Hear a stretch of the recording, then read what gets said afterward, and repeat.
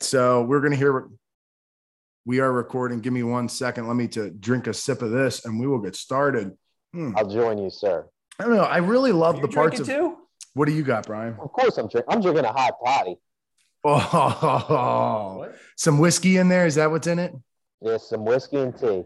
Hell yeah. Whiskey and tea. That's a good one when you're sick. That's the order. I think that's what they're meant for. Yeah, maybe. Kevin's not a big tea drinker, but I drink tea. Okay. Hot whiskey. What's that? Setup. Combat base. It's a refrigerator. Wow. What's in there? That's badass. You got anything you can pop out? So I got that. You see it? Yeah, talk. So it's, you know what? I bet if I click it, I wonder if it'll bring you up as the main video. No, what? Yeah, right now it shows Bryan. I don't know how to do that. I need to figure out how to change the people live. This is bourbon that's made here in Rockville, Maryland. We're seeing it. Yeah, 1812. I got that a couple weekends ago. I had to go somewhere with my wife, and then I got an apple cinnamon one. Oh, this is the stuff I want you guys to try right here. This right here. This tastes good with everything. It tastes like, if you like butterscotch, it tastes. My wife likes it, and she doesn't drink a lot. Bubba's. Yep. Bubba's Okay. Secret Stills. Mm. And then I just got a couple small Coronas in here, some Coronas, and this is my wife's wine and stuff.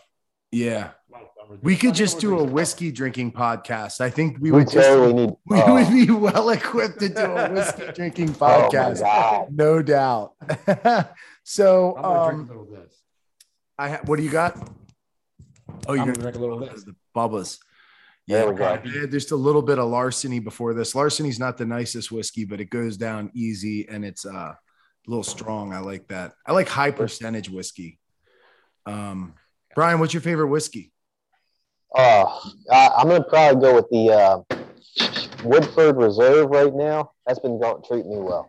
Nice. Either Woodford Reserve or there's Jefferson small batch stuff. Yeah, both of them are good. Yeah. But yeah, you're absolutely right. We got to do a whiskey podcast. Yeah, exactly. And then we just all taste our own every 10 minutes on the minute, we gotta do another shot or something. Or just basically like we can meet up, have a couple different ones, put them into different bottles, send everybody home with it, and boom. Yes. Yeah, some for the road. Yeah, man.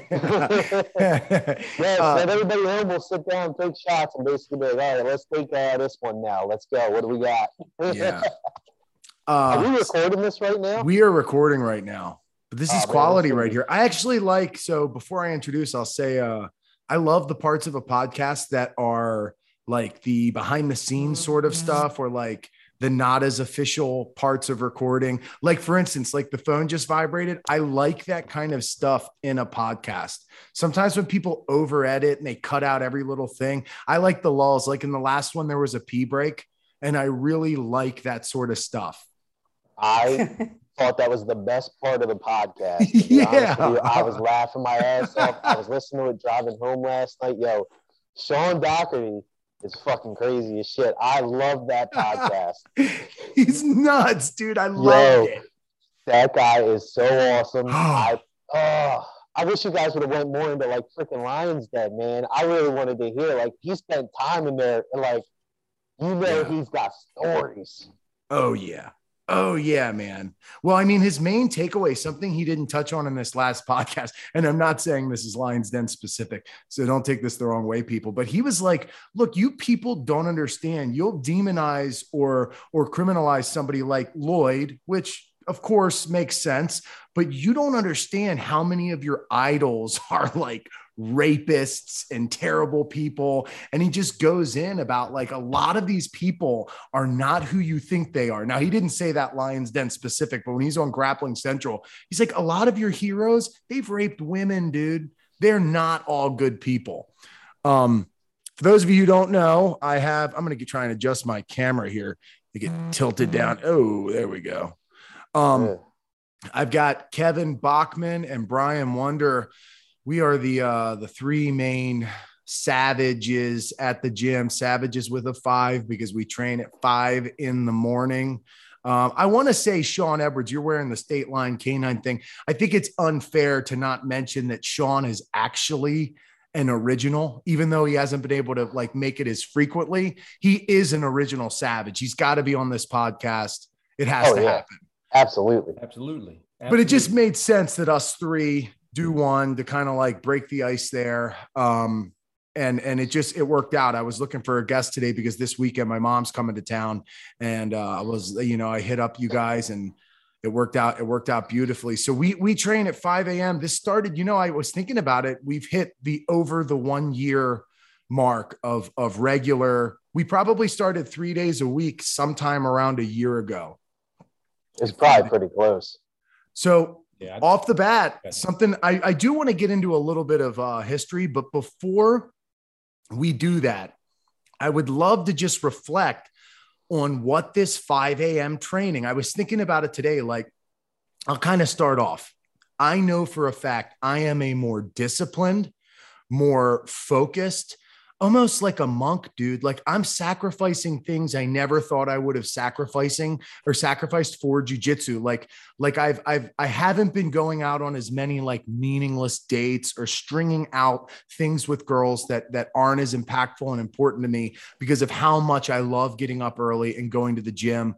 I definitely consider certain decisions for my health more, your sleep, your recovery, and it just makes me appreciate my training more. I maximize my time more and more. Is there anything you notice reflecting this past year, other than just, it's probably the most we've ever trained jujitsu? Bryan, start off here.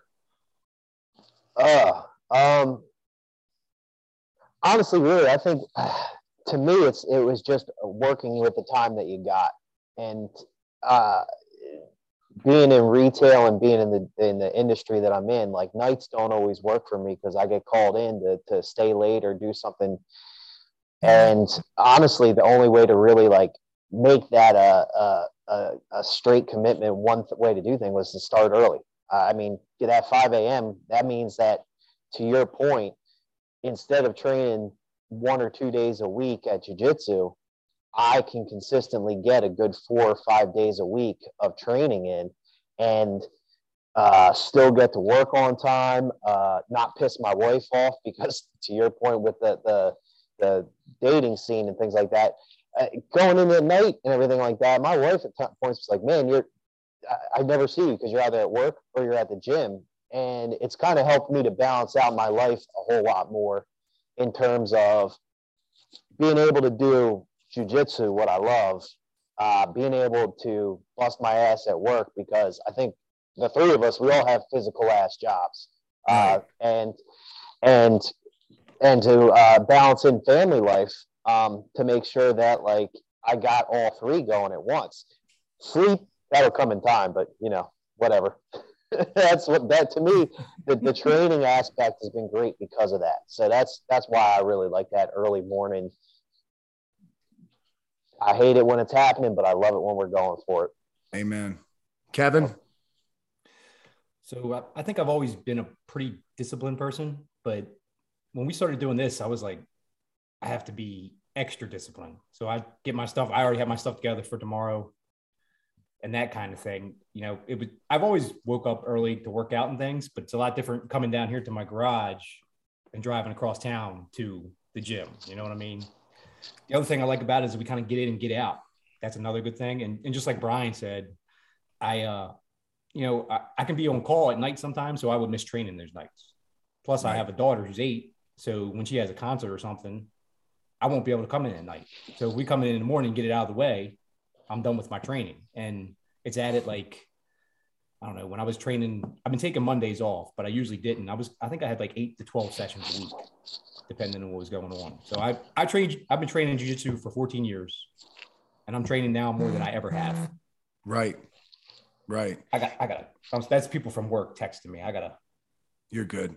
I got to turn that off somehow. You would be the one with technical difficulties. I listen to this lifting podcast, and like the oldest guy of the group, his phone is always doing stuff. So it makes sense. This guy's asking questions about jobs, and I'm like, all nights, So we're good now. I have it cut off, so we should be good. Cool. No, it's good either way. I think it's funny. What do you think about training at 5 a.m.? I'll tell you the biggest thing for me is just like Besides you said. Yeah, I mean, you get it all done. I go straight from there to work. It works out perfectly with my schedule. And if for whatever reason I don't have to go right into work, I'm at the gym. I can lift, whenever I go in later to work, that means I just do my lifting. So I've all in one clip. I've got my training in for the day. I've lifted. I work, I get home, I'm done for the day if I want to be. Today, I stopped by the grocery store on the way home and I'm not leaving the house. That is so not the way things used to be for me. I always was having 2 chunks of my day, and that just drains you. And it's all this wasted time, wasted travel. And it opened up I did almost a yoga class for every day of the week in a 2-month period. In October and September, right? And it's like, I have all this free time now, for a few months before that, I was going to the other gym. I joined the Planet Fitness a minute from my house just to get a little bit extra work in. And it's, I can do all that feasibly. I'm not getting the gym early and this is nothing against our gym. Every gym does it where, you get to the gym early, then you're waiting around where the class is going on before you. You don't want to be a nuisance. And then by the time you're warmed up, you stick around, you stay after class. I eat at the end of the day. So it's a lot to come back in for a second shift. Yeah. And there's a lot of things to it, man. But ultimately getting that part of my day done and home is amazing. And then just the discipline of being somebody that's willing to get up early. Is the top of my head cut off? I feel like my thing keeps shifting down. What in the hell? It is. Now all I see is your ceiling. I know. I lowered it, but we'll see what happens. I don't know why it's doing that. So if my video is, there's a spider on your wall back there. Yeah. So let's do this though. And I guess I'll do this too.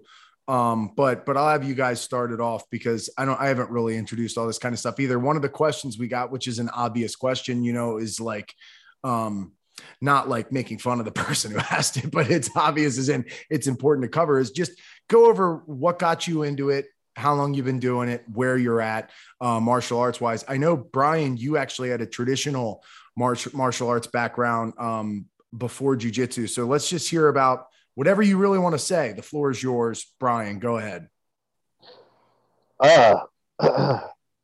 Well, I honestly, I'm going to be I was thinking about this because I thought this question might come up. And the God's honest truth is fucking Wu-Tang Clan got me into martial arts. I remember, and it's clutch to be on this podcast because especially with, your title and kind of where you base a lot of this stuff in. But man, I remember 12 years old smoking my first fucking bong up in a buddy's house. There's like 12 of us in there. And we're listening to Enter the Wu-Tang, and I'm like, this is the baddest shit on the planet. Holy fuck, they're talking about Kung Fu. Kung Fu's got to be the shit. And then from that point on, I was looking for a fucking Kung Fu school. I ended up getting into one, a guy that was straight from Taiwan, had a bunch of different systems that he kind of learned and taught. And, man, I was fucking hooked. That was it. Martial arts was the shit. Here's the scene of it all is I started jiu-jitsu first before anything else.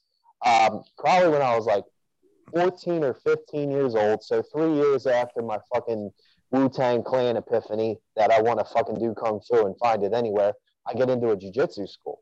And I'm there for like 9 months. I'm the youngest kid coming in. There's a total of 3 people there learning under this blue belt.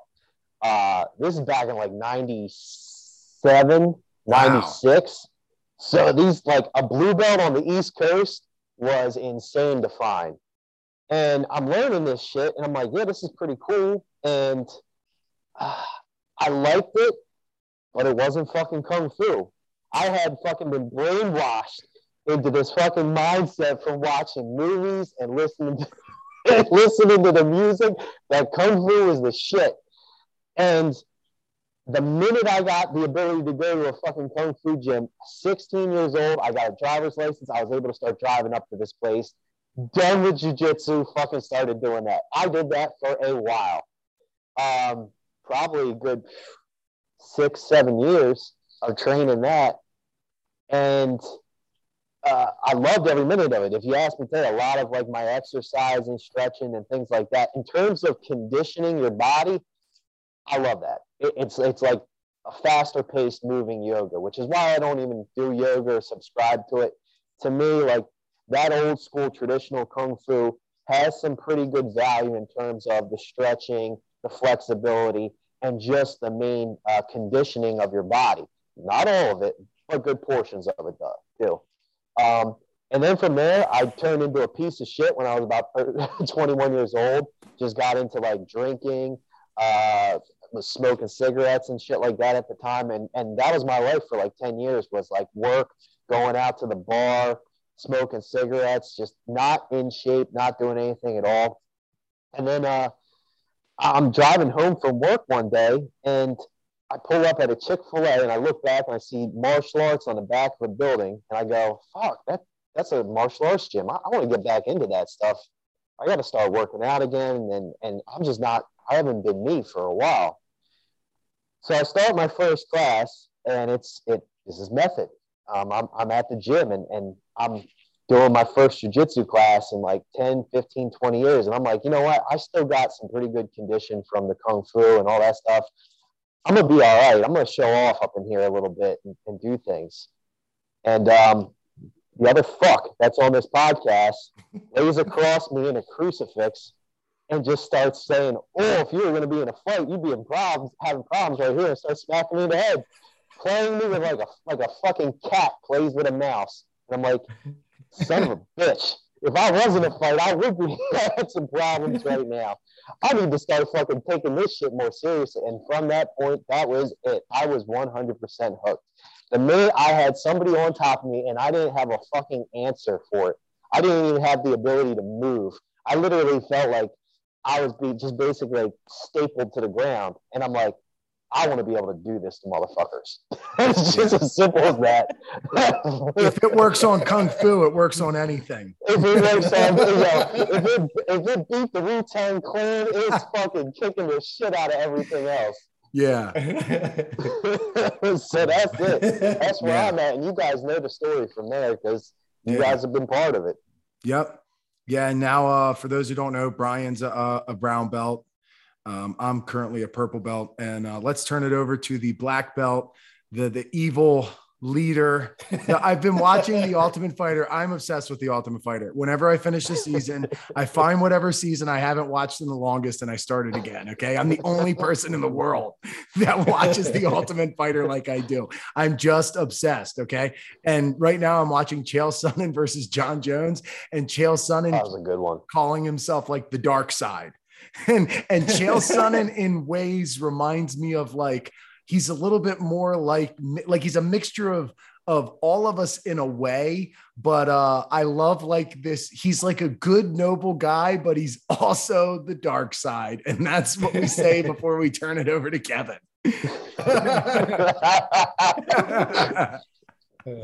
So for me, I was an athlete my whole life.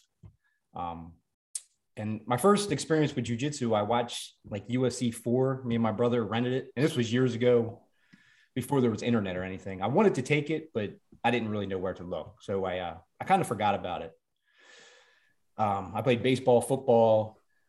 Basically, I was a jock. If I wasn't playing one of those sports, like on a league or something, then I was playing basketball or lifting weights.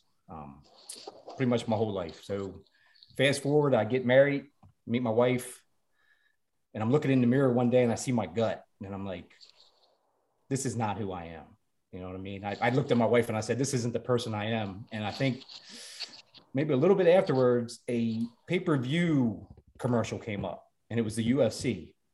And I remember thinking to myself, man, they're still doing that. And I remembered jiu-jitsu.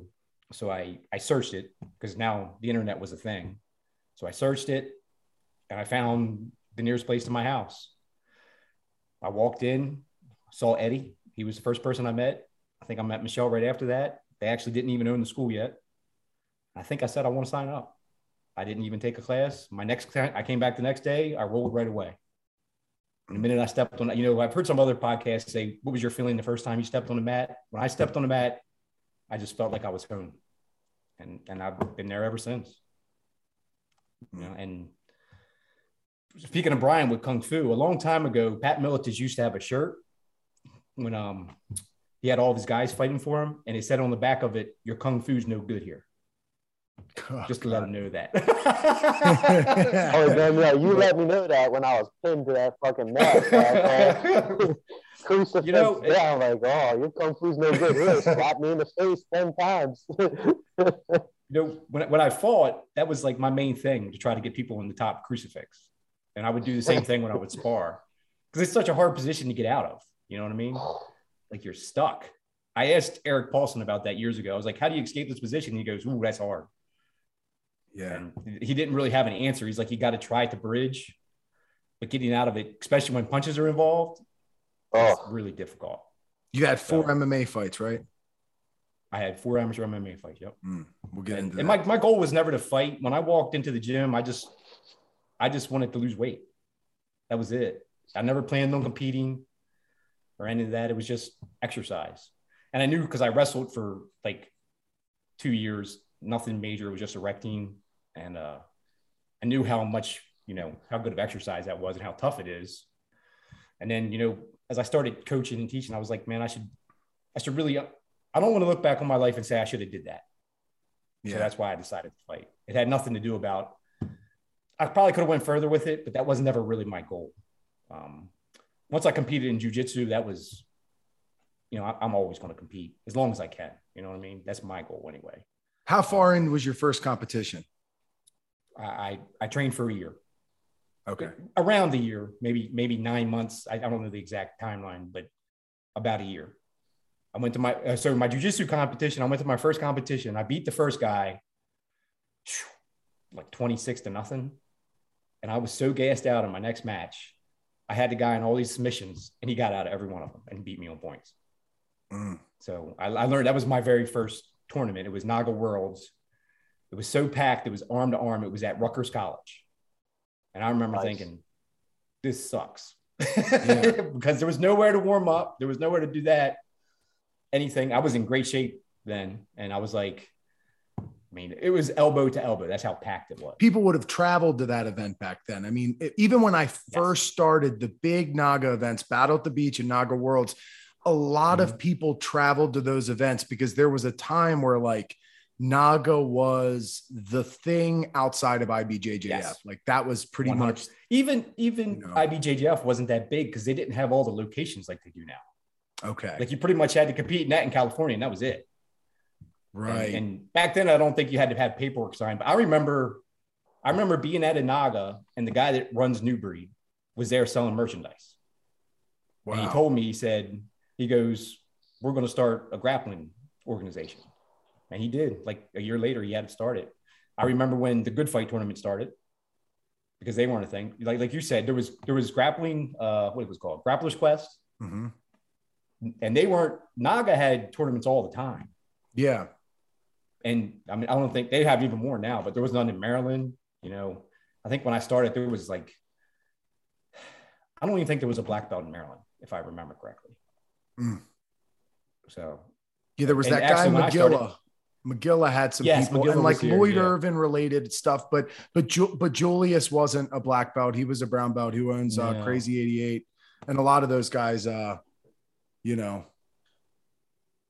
that working? Yeah. I don't know why this thing says that, but it's good. We got a gift from Zoom. Running out of time. We've removed a 40-minute timeline. We're good though, either way.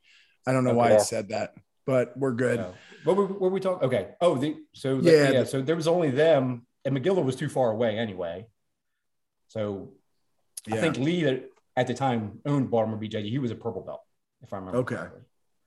And all that comes along with it. Yeah. And it's funny. This goes to show you what I've always loved about this. So I was involved in powerlifting before jiu-jitsu. It has same kind of like team camaraderie, and you're so focused on what you're doing and the training when you take it seriously. Like when I was training for powerlifting, I wasn't the best, but I was training to compete at fucking nationals, dude. I was training alongside guys who won, qualified for worlds, qualified and won the Arnolds. Like I was around like people who lived and breathed powerlifting and or weightlifting and or even strongman. And it's like you take it as seriously as you would, even more seriously, because there's maturity about adults doing it who are sacrificing. They don't have to do it. It's not their college ride. It's not like kind of like an escape from like, you know, pushing off growing up. Like these are people that have adulted, have families, all this, and they're still finding, like you two, especially, it's like you have your career, you have a family, and you still are driven. That's a different type of drive that most even high level college athletes do not have. You know, so for me, I mean, growing up, I was big into WWF and wrestling. I always thought fighting was cool. Fighting was cool. All the guys on my dad's side of the family are just good at fighting. You know, my papaw, his father was a drill instructor, and they would just make comments about, boy, you don't want to piss a Turpin boy off. You know, you don't want to be on the other side of this fist when it starts flying. It was just, that was the normal type of talk. And then on his mom's side, they were all crazy Native American coal miners who, if they hadn't beat everybody up in town, they might have stabbed them. I'm not even kidding, dude, you know? And my dad was raised wild. He was an athlete. He was like the king of all jocks. He was the best at any sport he ever wanted to be good at. And I came from that. And my brother, older than me, was a good athlete, good at baseball, pretty good at basketball, got into other stuff too, but we grew up athletic, and I always thought fighting was cool. I had a brother who could kick anybody's ass, dude, from a young age. He was pulling people off the jungle gym and fighting 3 kids at the same time. One time he stuck up for me at a party, and he like took on 12 kids all at once. Like I am the least likely person to be good at fighting in my family, but I always was around it. I grew up adoring people like Clint Eastwood, Paul Newman, Steve McQueen, just guys. I thought it's the coolest.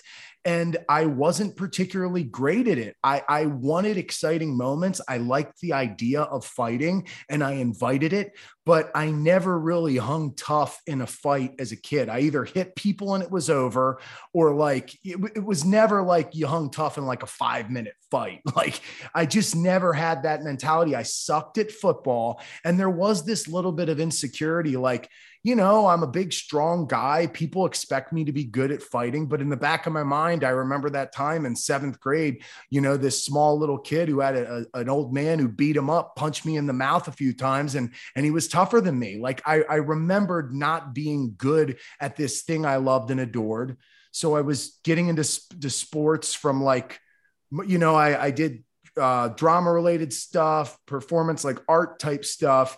With the slam poetry and stand-up comedy. And I had this MMA podcast from being a comedian, and I had a co-host who trained at Ground Control, and I interviewed a couple guys from Method. I went to school with Eddie. So Eddie, the owner of Method, and I hung around the gym a couple times. I came and I trained with Mike Ferrante and LaCarlo Beatty, and rolled them, having no experience. And I really liked it. But here's what's funny. I never loved jiu-jitsu. Like my favorite fighters were Anderson Silva. I liked the way like Randy Couture was as like a guy. But I mean, it was always cool. These people who could knock people out. Fedor. I liked jiu-jitsu. I liked people who were finishers. But I never saw myself as that person. But once I got to the MMA gym, training for fights, it was just obvious jiu-jitsu was more fun to practice for me. I love fighting. And when push comes to shove, I want to punch a motherfucker in the mouth, dude. I don't want to do this jiu-jitsu shit to somebody who pisses me off. I'm being honest. I want to hit somebody. It's like, I love the idea of clocking somebody. But A, if you're going to fight, you need to be good at grappling. You have to be good at grappling. And B, I don't like getting hit in training. I don't like hard sparring with friends very much. I don't look forward to it. There's nothing about jiu-jitsu that is like tough for me. I know that sounds crazy, but I enjoy it. It sucks to get out of breath.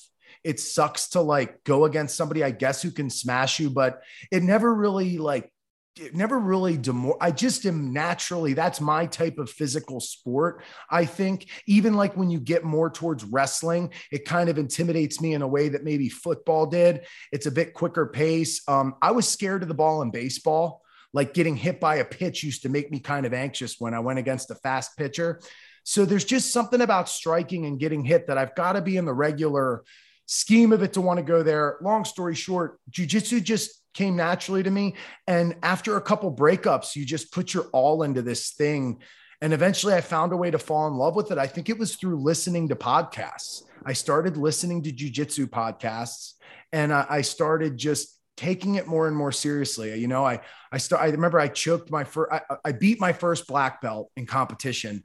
Video went viral. Choked him in his full guard, all that, you know, the history of that. And I'm like, man, you know, like if I fall in love with this sport, I might really get good at it. I might really be passionate about it. And yeah, I'd say over the past few years, I fell more and more in love. I mean, it's all a big piece. Having this account is a big accountability thing for me. You know, I am that type of person. Like I like the idea of living a life that would be like a movie or a book I would want to read. You know, I like having a very interesting and walking the walk of things that fascinate me. So it's almost like a pursuit of like acting, not on the screen, but in my life. Like I wasn't naturally the quintessential grappler or whatever, but I like the idea of playing out these roles in my life that I get to experience. So that kind of catches you up to where I'm at. And like Kevin and Wunder competes, you know, a good bit and more, I can tell you're very interested in the competition side, but like, I'm definitely like Kevin in that, like, I don't know about you, Wunder, you probably agree, but I see myself competing for as long as I physically can. What do you think? I mean, competing as far as like competing goes, I want to be able to do. Look, I mean, we're going to keep saying names that people might not necessarily know on this podcast, but I mean, you can look them up. I want to be Mike Atkins, man. Yeah. I want to be in my 60s and still throwing it down. Because look, it takes something to be that. It takes something to be there. And I know a lot of people discount like people who have hit Masters, Worlds, and things like that. But the reality is like, yeah, they're not Masters, Worlds. Those guys aren't your top tier athlete. It's not. They're Father Time's undefeated. But to me, every time I train, and I think I've said this in the past, like to me, that's my opponent. Like Father Time is it, and that motherfucker's undefeated. I want to be able to do shit as long as I possibly can.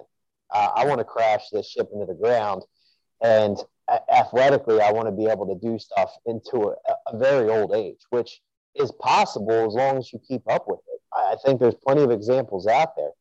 Are you going to get hurt? Or are you going to get banged up? Yeah, you're going to get hurt, banged up in anything that you do. But I mean, sitting around is just not for me. I got to at least continue to train. And if I'm going to train, the way I see it, like part of the training is testing that training against somebody else who's doing the same training as you. Mm-hmm. So are you training against another? Are you out training somebody who's still putting in work at your age and at your weight level and all that stuff? Are you still doing the same things and able to keep up with the best at that? To me, like that's my goal, is to at least stay up with that. That and to crush as many 20-year-olds as I possibly can. Fuck those little bastards. Fuck those little bastards. Make them hate their lives and make them wish that they were in their like late 30s, early 40s and be like, damn, I can't wait to get that good one day. Yeah. Yeah. Yeah. I remember, do you remember when we had the couple wrestlers come in and I was grappling them? Kevin, you were there that day. And the one was like he wrestled at state. It was a second at the States wrestler. Yeah. Grappling him and grabbing a hold of him, and his buddies over there, come on, do your moves. I said, what moves? He goes, hey, he's a state champ, right? Or he didn't say, I don't know what he said. He might have said state champ, but he actually, I think, was the second place. And I said, a state champ at what? He goes, high school wrestling. He said, or I go, high school, I'm a grown ass man. And I just started shucking his ass around. Yeah. I do remember that. I do. Yeah, I love it. I love getting a hold of young bucks. And I mean, I'm not old, but I mean, I think some people who are 20 might think once you're over 30, that they're used to the norm. I mean, Bryan, you're what, 39? Kevin, are you 43? Yep. I'm 43. Yeah. But I think a lot of that's mindset too. It is. I plan on making a meme one day, a picture of just being on top of some freaking athletic 20-year-old and basically saying like, it's like every freaking midlife crisis to get on top of some midlife 20-year-old. I think I might be doing it wrong type deal. Yeah. In the years I've been at the gym, I don't know how many young people have came in and they're like 15 and they're said, I think I started too late. I just don't get that. I've heard that from 18-year-old kids. I've heard it from 12-year-olds. And I'm like, you're not even started yet. You're still a kid. And they already have that mindset of it's too late for them. I don't get that. Yeah. I've seen that. I've heard that and seen that a lot. Let's even just go around just so people understand the context. Like I'll start off with some injuries I had just before I ever even did jiu-jitsu. Like there were years of my life from powerlifting where I had trained through injuries and did anything I could do to get under the bar. Like I had mornings I couldn't walk for 3 hours. I had to figure out a way to get my shoes on.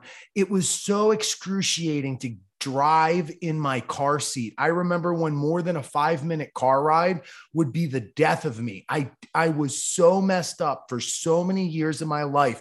All I wanted to do was get to that bar and figure out how to pick it up. I was going to deadlift 550 that day, and I didn't give a shit if I was injured. And I did that to my body. And so many people would have said, no way could I do this shit. No way. And I was still unworking a lot of that my first year or two. I still had some of the lingering chronic injuries, and I only feel more healthy as I work through this stuff, as I find healthier ways, as I become wiser. I mean, I could be way more specific than that. I mean, all the stuff that's happened. Used to be 340 pounds. Kevin used to be heavier as well. It's like, it's so easy to look at the reasons why you wouldn't be able to do it. And you get new people in and they think every little thing is career ending and every little thing. Well, I played football. Well, I did this. You don't even know. You don't even know. And you mentioned Mike Atkin. I mean, the guy's 67 years old. Okay. 67. He wrestled since like he was a boy. Okay.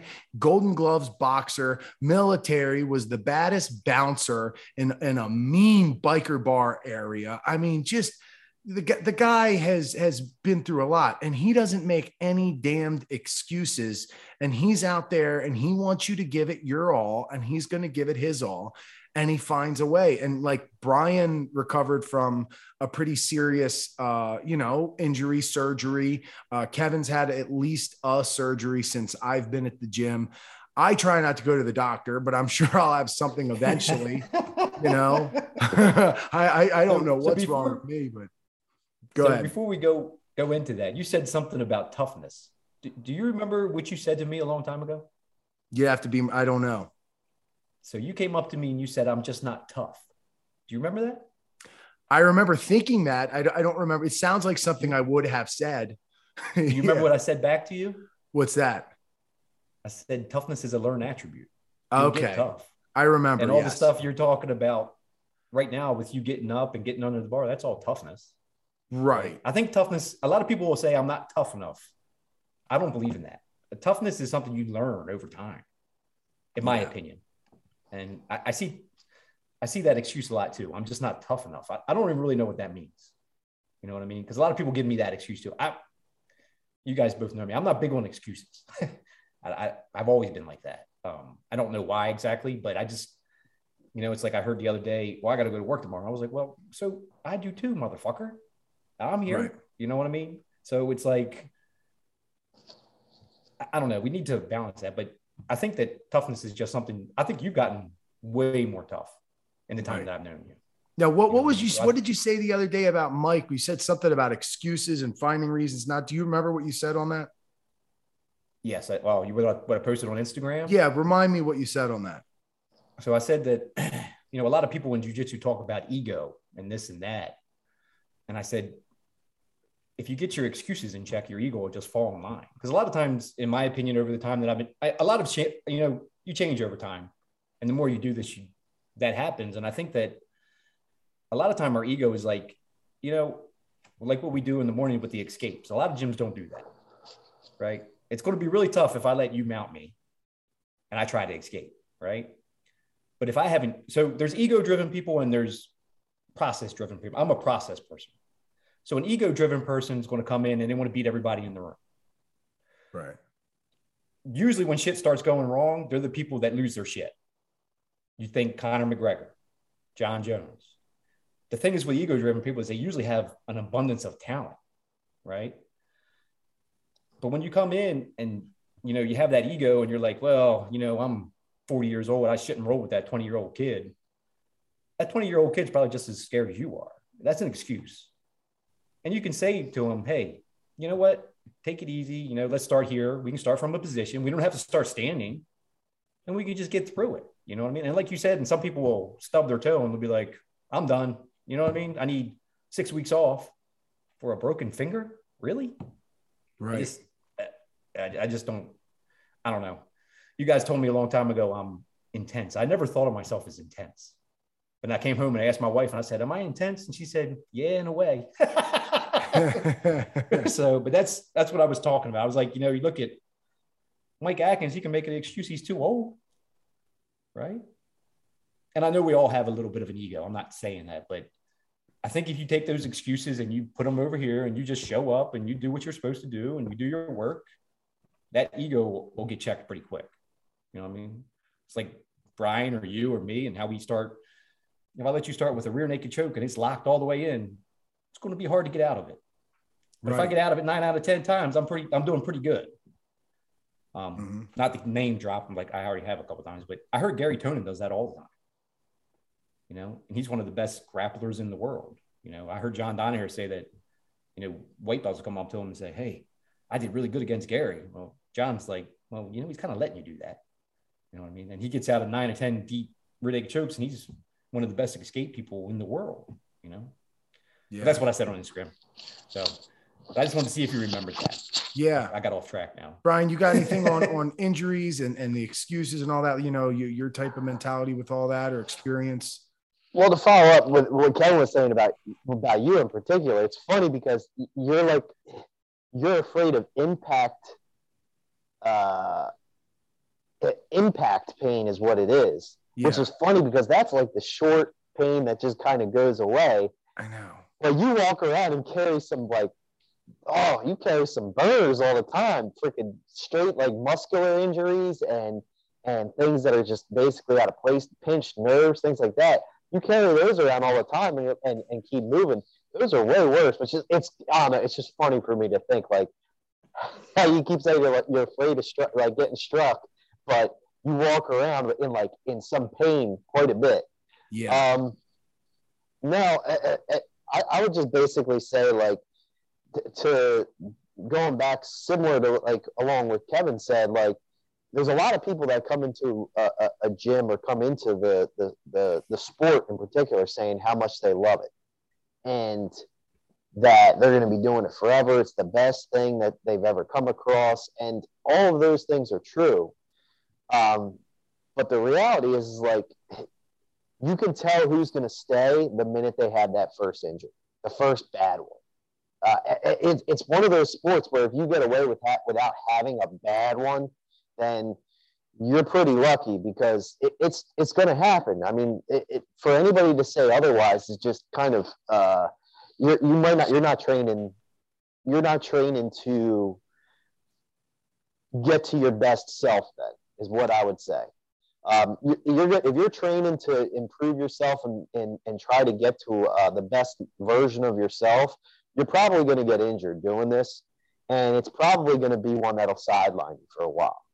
So tell me about how much you love jiu-jitsu. Tell me about how much you love grappling. Tell me how much you love about fighting sports in general the minute you've had that injury. Because those are the guys you know are going to stick around and stay and keep getting good at this. And, yeah, that's just kind of like my thought and philosophy on it. It's like, hey, it's going to happen. You can make the decision. Like, your life is – if it's really that meaningful to your life, the whole Savage thing, us coming in at 5 a.m., you're going to find a way to make it a part of your life. So if you are going to get injured doing the sport, or if you are going to take an injury to it, you're going to find a way to come back from that injury. Or you're going to find the best version of yourself with that injury. What's the guy? I know Kevin probably has talked about this or heard about it. The guy who quote unquote invented half guard, it was because he had bad knees. He couldn't wrap his legs around somebody because he blew his knee out, and he's in Brazil and can't afford a knee surgery to get it repaired. So instead of doing a full close guard, he's doing a half guard. Well, that's a guy that, hey, surgery wasn't even an option for him. And he had something that was structurally wrong, but he had the choice of, well, I could just pack it up and hobble around the rest of my life, or I could figure out what's the best version of me with this injury. And I think that's really what I think everybody, I mean, to me personally, that's kind of like my driving philosophy is, with all the other stuff I got going on in life, what's the best version of me in this that I love? Because we're all fucked up. We all got things that are going on. We all got things that are going to set us back or prevent us from being the absolute tip-top perfect shape and perfect version. But what's the best one you could be with all the shit you got going on? Absolutely. Yeah. And something that we all do that I think some people are not willing to do is we all have our own unique sort of balancing nature of, you know, Kevin is into sort of like, he's very interested into some of the biohacking stuff, and he's experimental with, you know, trying out grounding mats, all these things, you know, you guys, I used to be on it, but the Whoop straps with the recovery data, and Bryan has his, the Kung Fu stuff that he still uses. And I'm always doing something strength coach minded. I've always, you know, I've been doing the yoga lately. I've always done something that tries to balance out what I do in the gym. And that is something that if you don't do it, you are going to be even more lucky having gone through a career and not getting seriously injured, because if you don't do something to try and balance out what we do on the mats and kind of neutralize and strengthen and harden your body and get the best recovery in some way, we don't all do perfect, you know, not all of us are to the T with diets. Not all of us have the healthiest everything. Not all of us sleep as much as we should, but we are very focused on the picture outside of our training, which is not something everybody's willing to do. That's one big piece. And then we all love it to the extent where we can't imagine training so hard that we hate it. I think our bodies would break before our minds when it comes to tough training. That's something we all can relate to. So something that if anybody's at, you don't have to hate hard training. You can love it to the, I mean, I guess I can't teach it, but you don't have to just listen to people who tell you you're going to hate it.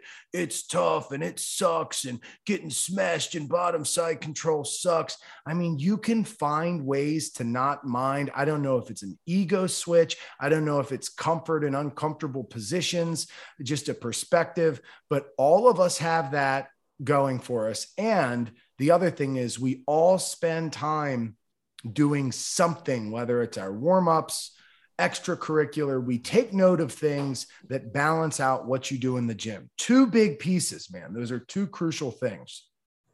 So I forgot to name all my injuries. Oh yeah, name all your injuries? Yeah.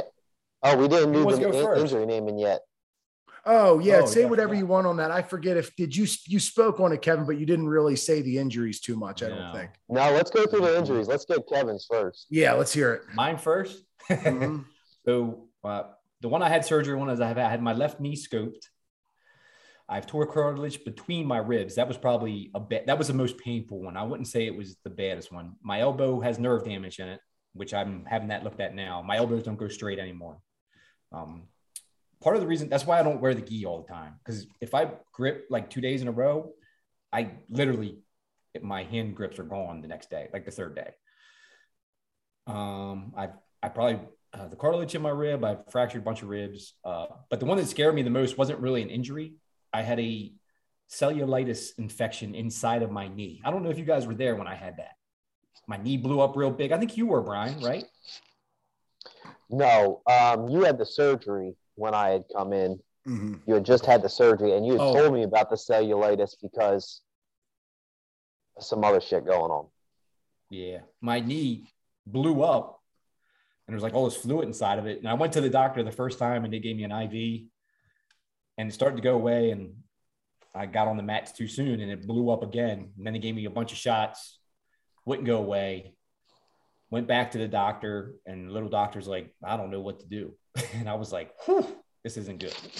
And I said, this is what you're going to do. You're going to give me an IV because that one seemed to work the best. Give me the IV, and I'm going to just call out of work for 2 weeks. And it eventually went away. But that one scared me. When a doctor tells you they don't know what to do, that's scary. But that's the majority of my injuries. There's little dinks and tears here, but even when I had my knee surgery, I was back. I was on the mats grappling in 10 days. It was supposed to be a month, but I came back anyway. So you ever broke a bone? You ever get anything like obviously broken? Besides toes and fingers, no. When I was sparring, I would break my toes and fingers all the time, and I would just pop them back in and keep going. But nothing besides scar tissue on my face. I have a bunch of stitches in my face from sparring, but nothing. And I only fought as an amateur, but I sparred all the time, and I sparred hard. Like you were saying, you didn't like. You probably wouldn't be my friend if you sparred with me years ago, Turk. It was bad. It was definitely the wrong way to do it. But that's what I thought it was supposed to be when I trained with pros. That's how they sparred. So a lot of those young guys that are fighters now, they came in during that period of my career, and they were coming in, and I didn't care how new they were. We were fighting. It wasn't even sparring. It was fighting, truthfully. And that's wrong. It was wrong. But anyway, that's mine. If you want to go, or Bryan. Yeah. What was your match? That double rib crack not too long ago too. You had both ribs busted not too long ago too. That was well, I had 5 fractured ribs before the Pan Am tournament. And you were training still with 5 fractured ribs. Yes. You were taking it easy. You're playing top game only. Yes. With 5 fractured ribs, still getting ready to train for Pan Ams, and you still went down there and freaking drew that guy out. Oh, that's crazy.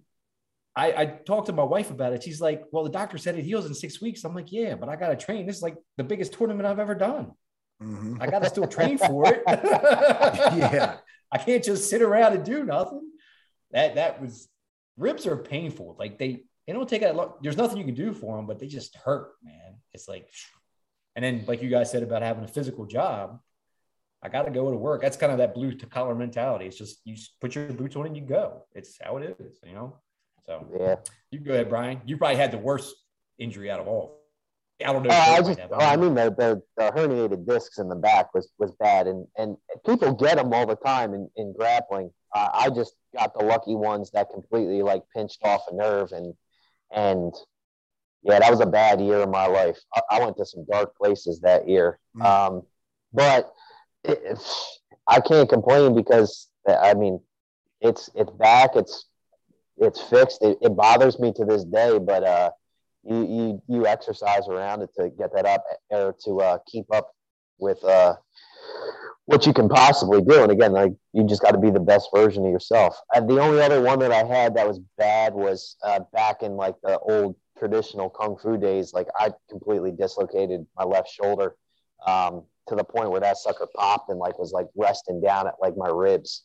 And had that popped it back in, I was basically not moving for 3 months. But to this day, like my left arm, it is not in the same, anywhere near the same, like, it doesn't have the same mobility or strength as the right one at all. I mean, you put me in an Americana, as soon as you lock up your wrist, it's an immediate tap. Like that's an easy one to catch me on because there's no movement in that shoulder. Yeah. But those are the only real two I had. Cracked ribs, injured cartilage, all that stuff. Tell them about your hysterectomy. No, sorry. No. I got pictures of that. I had that joke planned. Like. I was like, which one am I going to use that on? Yeah, for me, honestly, it's not really worth talking about my injuries because I haven't had anything other than just bringing back some of the back injuries. I had really, really bad golfer's elbow in both sides from the way I was punching for a while, especially sparring. I would kind of keep my elbow low and it would torque it inward, kind of like Americanaing myself. And I've trained through all of that kind of stuff. My injuries are more internal stuff that like you can't really see for sure. I've never had anything swell up really crazy. I probably have like normal meniscus tears. I know I have nerve issues, but I am that sort of alternative. I know a lot about alternative methods. I jokingly say I'm a witch doctor, but I mean, my main focus in strength and conditioning is just figuring out how to feel good through any means necessary, you know, within my reach. And I can't give myself surgery. So that's kind of been my thing there. A question we got a handful of questions. I mean, we're going to at least cover a couple. I got asked about gi and no gi. I'll go first on this one, just what we think about the two and differences.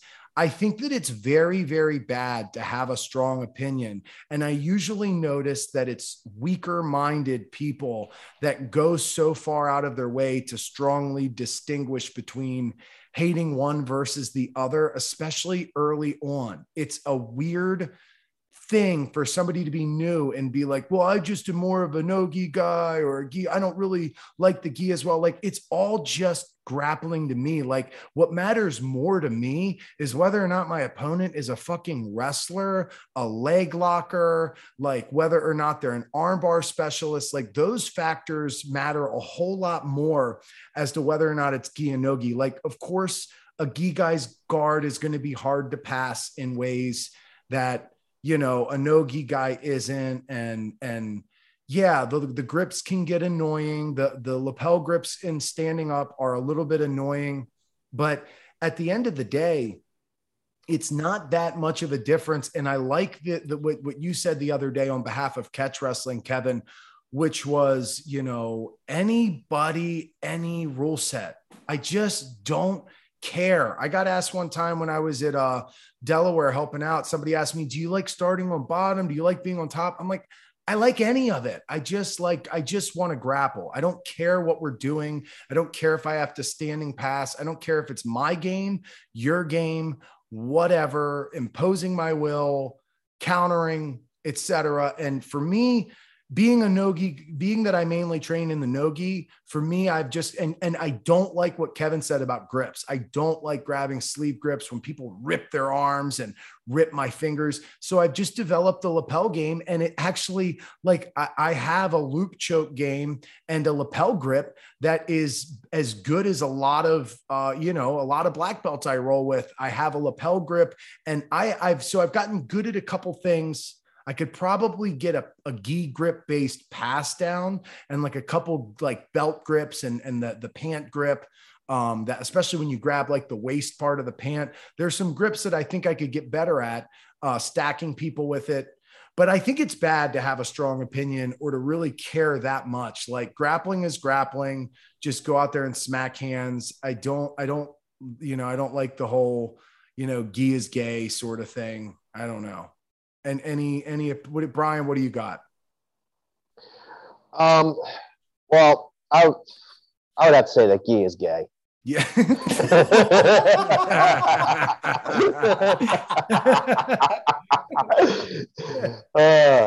No, you're absolutely right.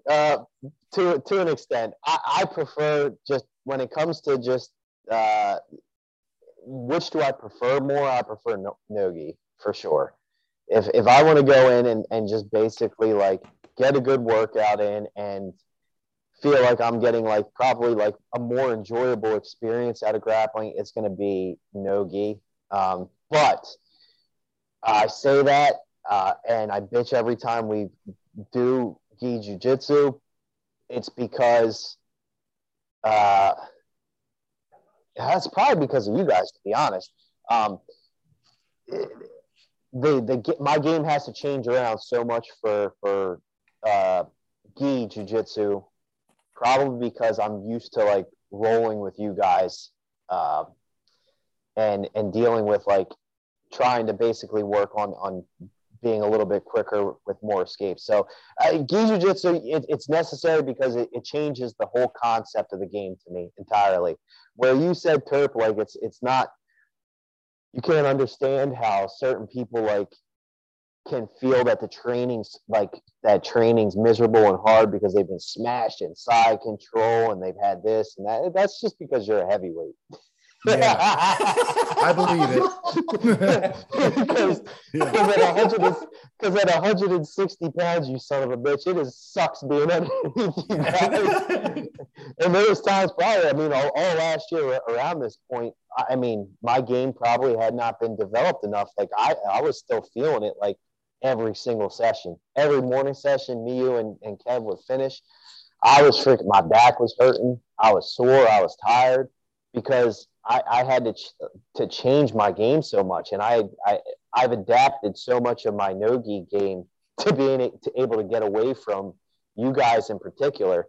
It's probably been a detriment to my gi game. So they're both very important. They're both good. And I would not want to like basically say one's better than the other because they both offer, again, the best way to improve yourself is in a different version. Yeah. Kevin? My turn? Yes. Here we go. I'm going to start saying some controversial stuff. Yeah. My own personal opinion, if I look at my own game, there's actually parts of my game that are better in the gi than no gi. I've always done no gi more, and I also used to teach no gi on Friday nights all the time. So I kind of, and plus, believe it or not, I started leg locks really early, and they were only allowed at no gi. The other thing is, like we were talking about tournaments before, you would go to a Naga and they'll tell you you're going to go at 1 and you go at 7:30. And that was just your no-gi division. And then like one time my gi division started at 11. So I got into where I just started doing no-gi more. I think there's benefits to both of them. However, I think as time goes on and jiu-jitsu is more popular, I don't think you're going to see as much people who are gold medalists win at a high level in gi and no gi. And I kind of agree with Gordon Ryan a little bit. I think the thing that keeps the gi alive is the belt system because everybody wants to get a belt. But I think that eventually those things are going to start to separate. I mean, I can already see it on the East Coast, in the Northeast. There's certain schools that are more no gi oriented, and there's certain schools that are more gi oriented. I mean, you can see it just in our area. On top of that, there's more money in no-gi, and no-gi is more popular right now. That's not exactly my opinion. I still, if we go to a gym and they do more gi, I'll wear my gi. I'm not against it. And kind of like Turp, my game doesn't change a whole lot. I mean, that's hard to believe for somebody that's only 155 pounds, but hey. Yeah. Kilos. But no, my game doesn't change a whole lot. Even though I use mostly no-gi grips, I do grip the gi sometimes. And like I said, it just kills my elbows and my grips. And like the next day I can't do a push-up because because of the nerve damage I have in my elbows. So yeah. I've always plus no-gi is more convenient. You know what I mean? So, but like you said, I totally agree with anybody from catch wrestling. That was kind of my start in a way. And that's what them guys said. It was anybody, anytime, any place. Now they would fight over the rules a little bit. Yeah. But a lot of times the catch wrestlers would take on whoever, The term no holds barred comes from catch wrestling. So, if you enjoy it and it helps you get in shape and it helps you accomplish your goals, do which one you like. That's my opinion. Right. To whoever asked the question. You know what I mean? It doesn't really matter.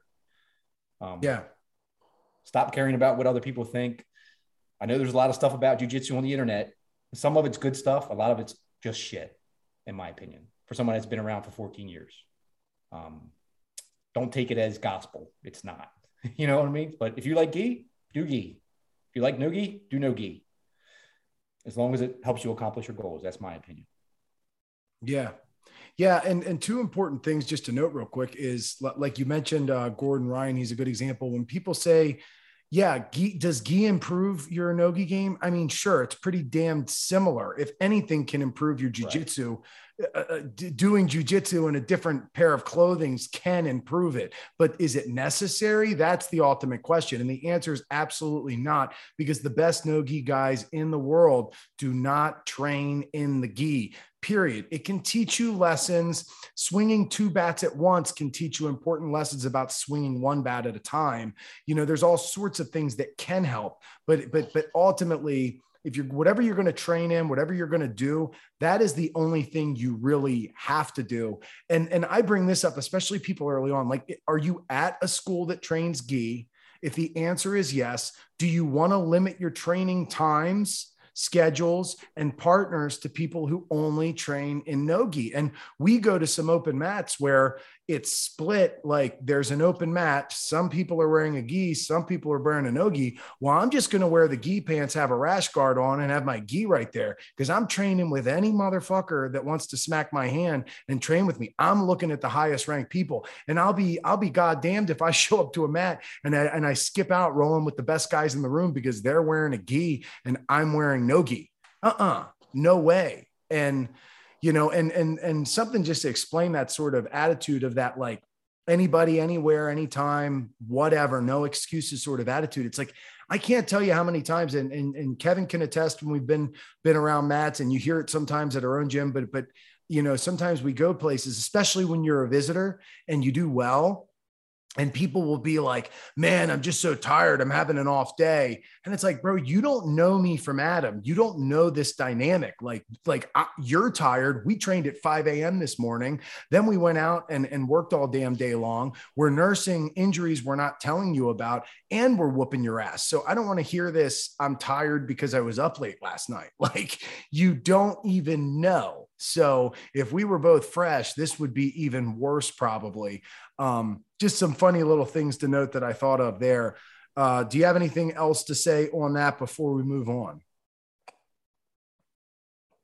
Good. All right, cool. I'm good. Yeah. I'm going to pull up another message. This is, let me scroll back in here.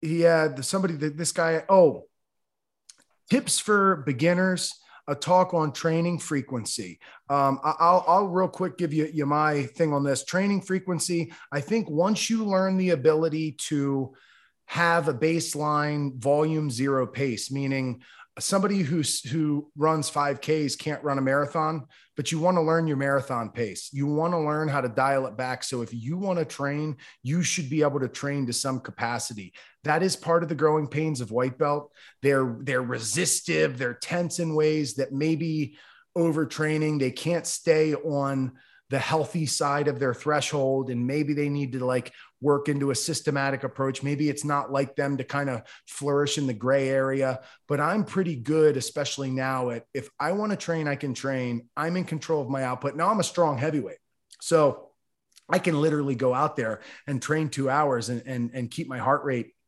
at 120 tops and just chill. I might not win every round, but I can have the ability to just go out there and sort of that be water, just be as flowy as possible.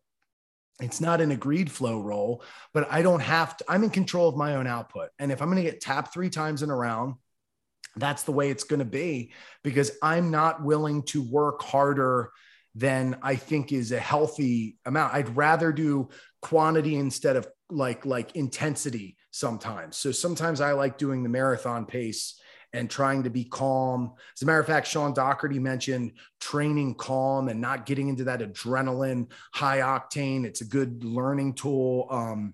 So I like doing that. Let's cover the training frequency, and then let's circle back for any tips for beginners. So how do you think about the frequency, guys? Bryan first, I guess. Yeah, we'll do that. As much as you can do. It's just as simple as that. If you can train 5 days a week, 6 days a week, and your body lets you do it, then that's as much as you should be training. If you can get 8 or 9 sessions in, then that's what you should be doing. If that's what you really want. And that's the best way you're going to progress is training to the fullest amount that you possibly can train. It's just as simple as that. In terms of frequency goes, like if you feel like at 4 times a week, you're maxed out and you can't get anything out of it, then that's where you should stop. You should continue to work towards that 4 times a week, because if you're not getting anything out of day 5, then use that time to recover. I don't know. That's kind of where do as much as you can. Yeah. Kevin? Before I answer that, I really like that Sean thing when he was talking about the flow, kind of not really flow. I don't like to say that, but not getting your heart rate way up. I do that sometimes too. Frequency for a beginner. So with this question, I have to know the person, truthfully, to answer it the way I would like to. Depends on the person. If he's a wrestler and he's, pretty athletic, as much as he can, But the other thing we have to look at is if you're training competition pace 7 times a week, you're going to burn out unless you start saucing up. That could change. Yeah. But it depends on what you're doing and how you're trying to learn. And as long as it's not what I've seen with a lot of beginners that get hurt, not like a off the wall injury, we talked about GPP, general physical preparedness, and they come in and they just go as hard. That's when an injury is going to happen, in my opinion, from what I've seen over the years. So, if you can only come twice a week, just try to be consistent. I see the more problem is not just in coming in 2 times a week. It's when I walk through the door, in my opinion, and I know it's hard for a beginner because they don't know a whole lot. I was talking to somebody the other day. I have an idea of what I want to do, right?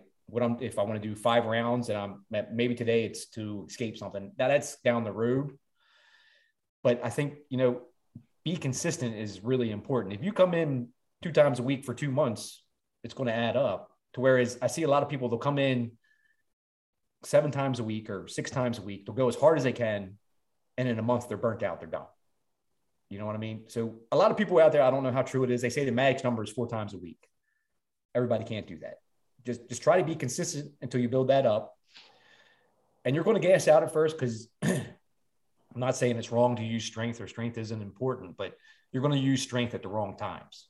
So you're going to gas out, especially as a beginner. We all do it. I still do it sometimes. You know what I mean? So just do what you can do.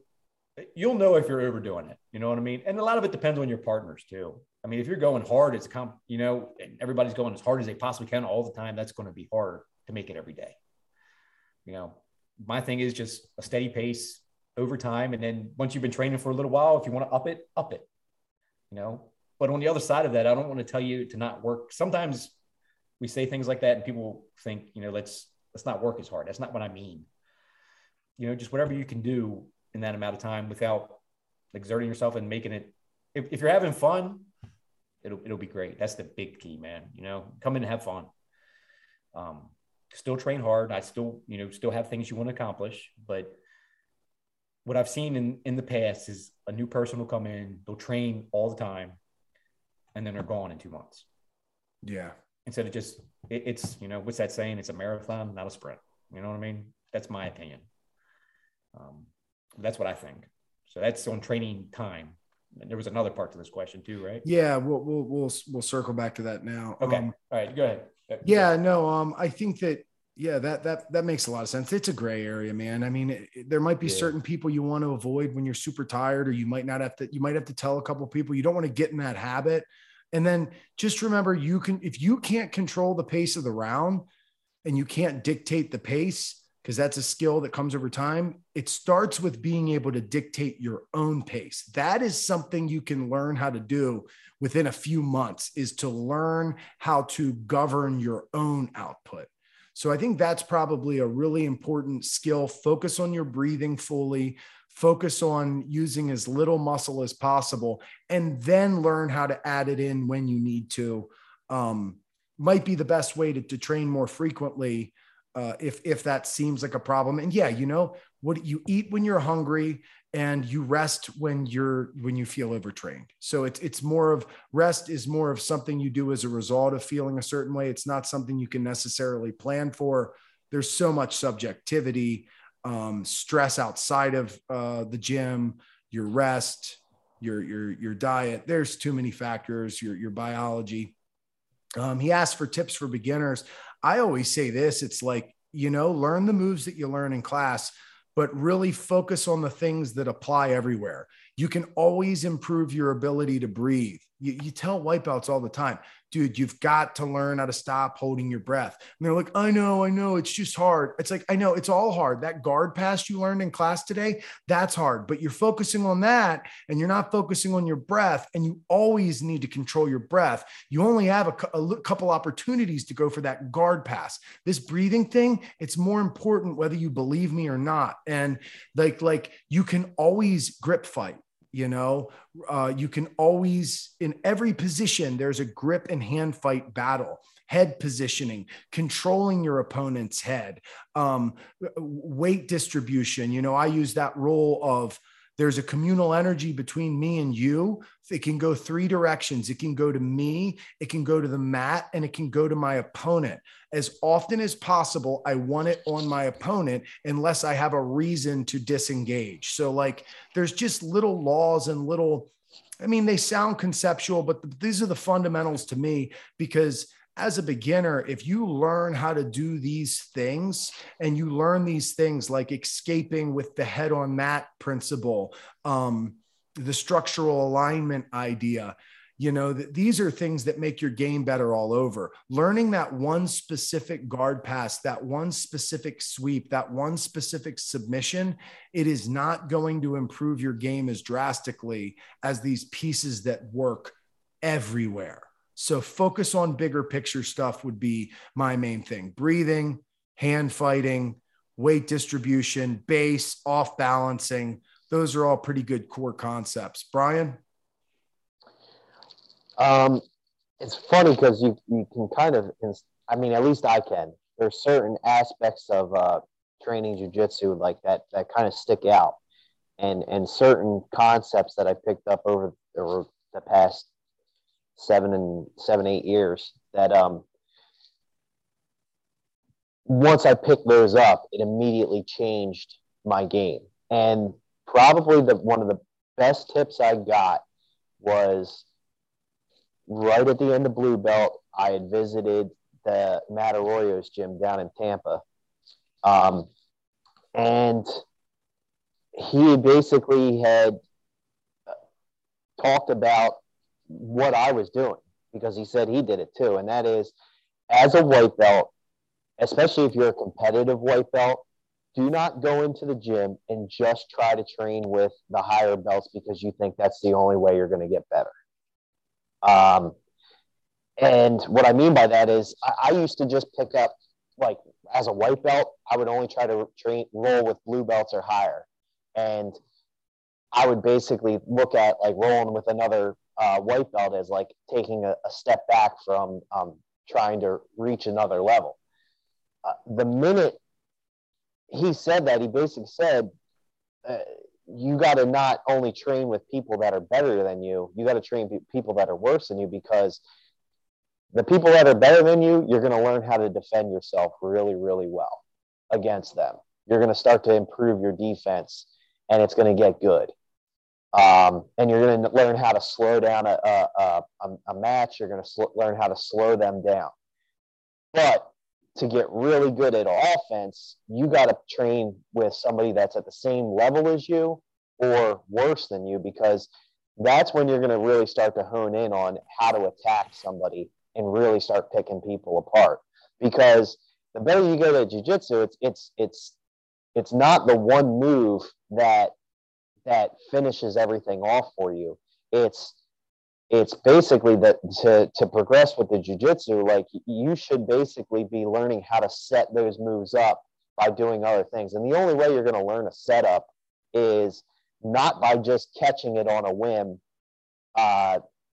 with somebody who's a higher belt than you that you're rolling with. It's basically like dominating somebody who's not as good as you and figuring out what their reactions are, because we all have very similar reactions when things aren't going the right way in jiu-jitsu, and that's what you take advantage of. You're taking advantage of that. So that's it. My best advice as a new person coming into jiu-jitsu is you got to vary your training partners, and you got to make sure that it's part of an ego thing where, hey, you're not just trying to roll with the guy that's a lot better than you, so that way when you get beat, it makes you feel better. You got to try and roll with the guy that is just starting out 2 to 3 months after you started, that you have a little bit of a leg up on, and start using that leg up to start figuring out how to use your attacks.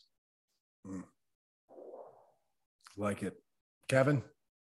Is it my turn? Yes. So, like before, I'd have to know the person a little bit. I don't know if this is along the same lines. What Bryan is saying, I was taught to. You know, I can't remember who said it to me. He's like, you gotta roll with people who are worse than you, the same level as you, and better as you.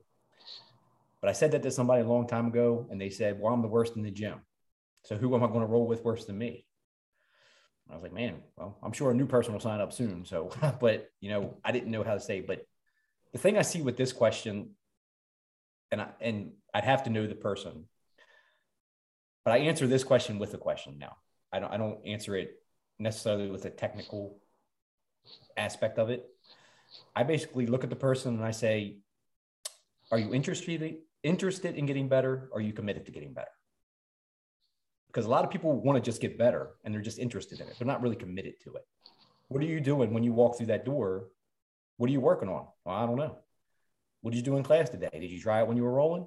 No. What did you do? I kind of just laid there, or I just survived, which is a good thing too. That's kind of how I asked that question. That's a question like I have to kind of know the individual to give them a certain answer. You know what I mean? So I kind of answer that question in that way now. I don't answer it with, you need to do this technique or that, which I'd never probably do that anyway. But that's what I say to them. I'm like, are you committed or are you interested? Do you love it or are you just doing it? You know what I mean? Because, you know, a long time ago, I heard high-level grapplers say, I just love it more. You know what I mean? What are your goals? You know, what are your goals when you walk through the door? Goals can be mechanical. I know that, but you should still have an idea of what you want to do. You know what I mean? And then as soon as you get something, a lot of times the techniques that'll work for you are the things that you do when you roll, when you're like, ooh, hey man, I hit an arm triangle. I'm going to start messing with that. I remember you doing that, right? Mike, you would say, ooh, I'm getting good at this. And then you started trying it all over the place and got really good at it. You kind of discovered that somebody may have showed you that technique, or you may have saw it, but you kind of did it on your own, right? So as a coach, I don't want to make a blueprint of who I am. I want to just guide you and find out who you are. But the first thing, you got to be committed, you know?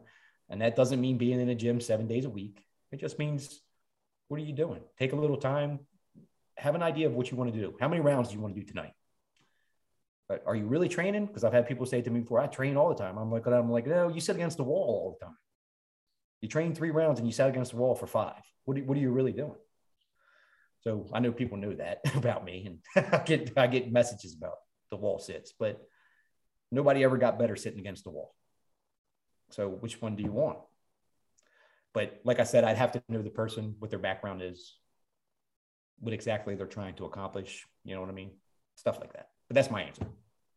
Yeah. Yeah, it's good. I gotta say, just following up, nothing as like, now that I've started coaching and teaching class, nothing drives me more crazy than when you're teaching a technique for the entire class or a certain position, all right? And the minute that class is over, it instead of like starting in the same position you've been working from, even if it's not the technique you've been working on, at least start in the position that you're working from. In that class, follow up the training and follow up what you're learning with that positional stuff. I don't get that. Yeah. Why would you start like, hey, this entire class we're doing half guard, and we're gonna start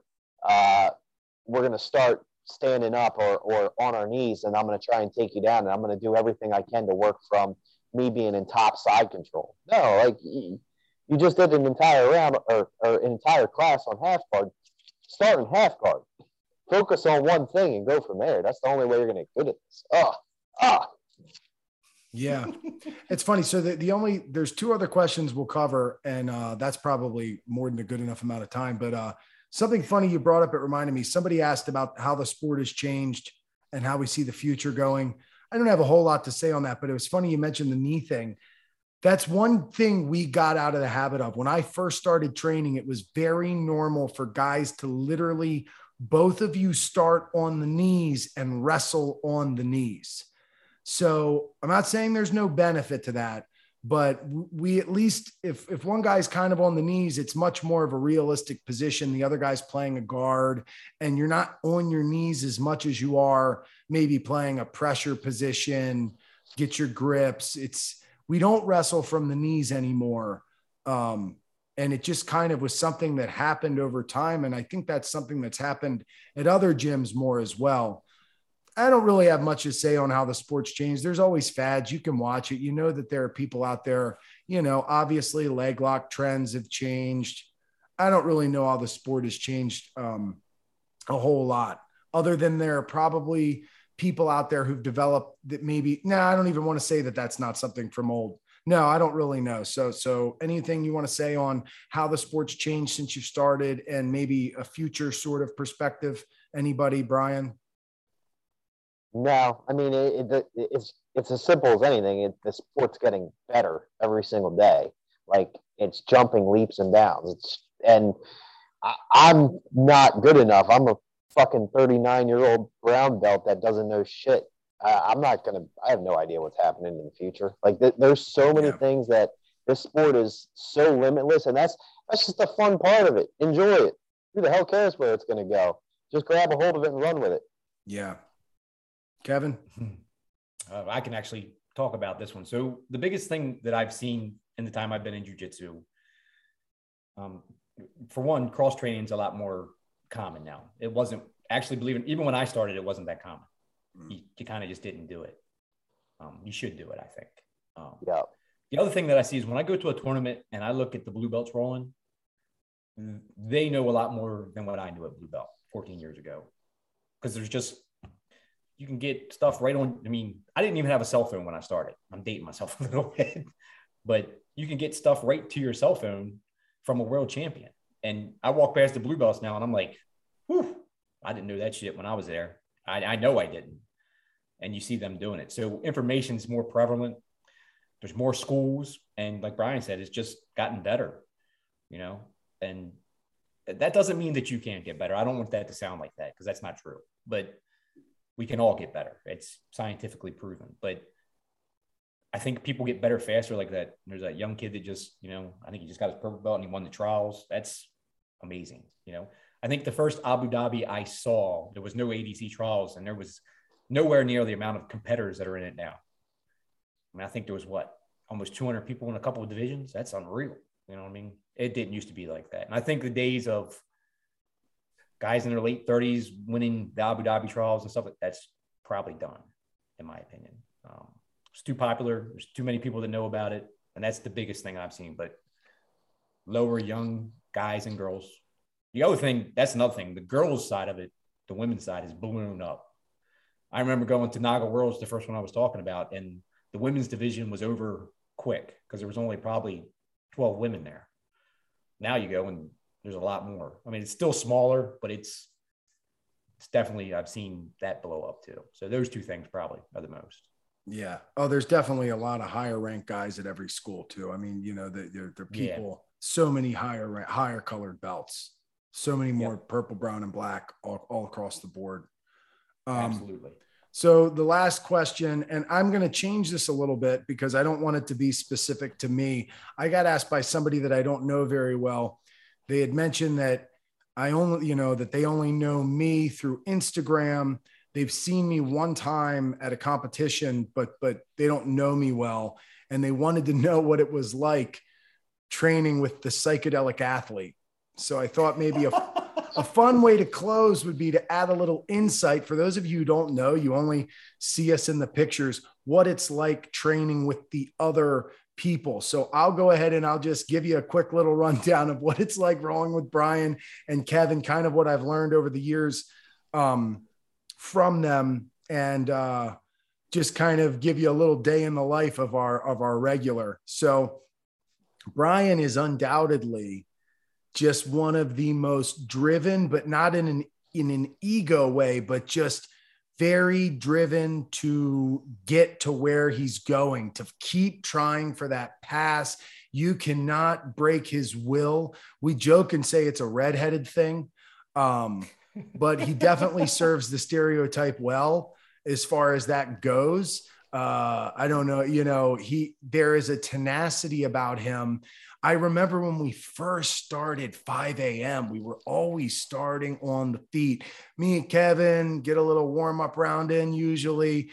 Bryan is just shot out of a damn cannon. I used to tell people it's like it took some adjusting. Like, good Lord, you're really in like a fight at like 5:05. Like Bryan would roll in, 5:02, and at 5:04, he's having a wrestling match that is just, I'm going to put you on your damn back, motherfucker, like coming at you. And if you get your takedown, what I love about Bryan is we've had a lot of streaks back and forth.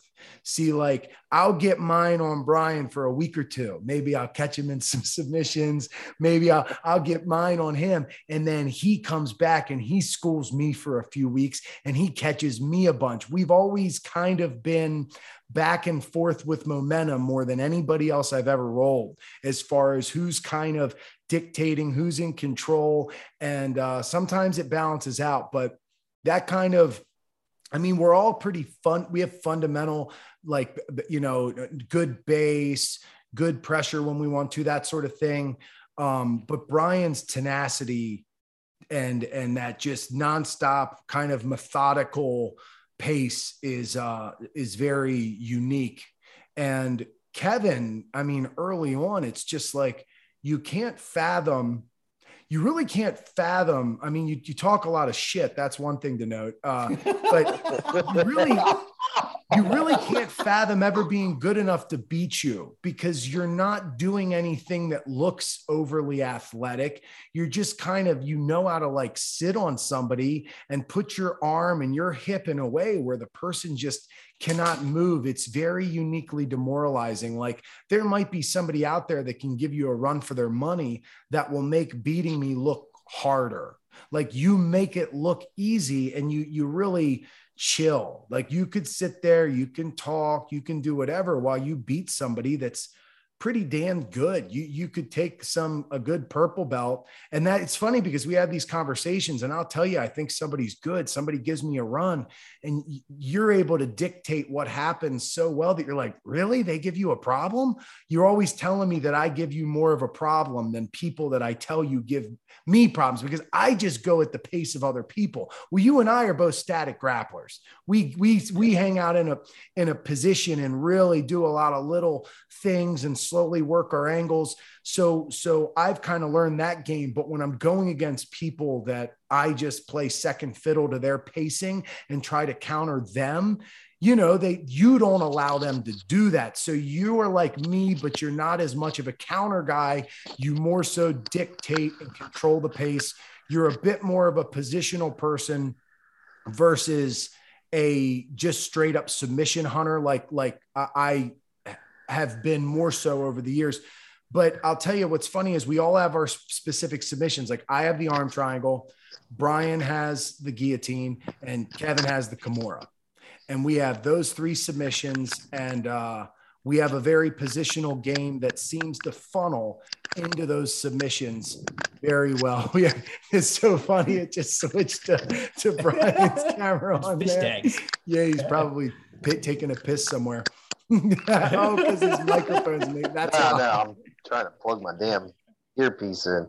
Oh, I got you. Oh, so yeah, that kind of sums up what it's like to train with them. And what's funny is you don't understand I developed my game by not being able to do my game to these guys who know my game very well. So the fact that I can't arm triangle you guys, I don't hit it on Bryan anymore. The fact that like I'm able to defend maybe even Bryan's guillotine better and better. It's like, it's actually the inability to pass Kevin's guard and the inability to do things that sort of makes me makes me better. It's not even my ability to get the finishes. It's my inability to do it against you guys that improves it against other people. So I guess that's what I have to say. What do you think it's like training with us? Bryan, are you there, by the way?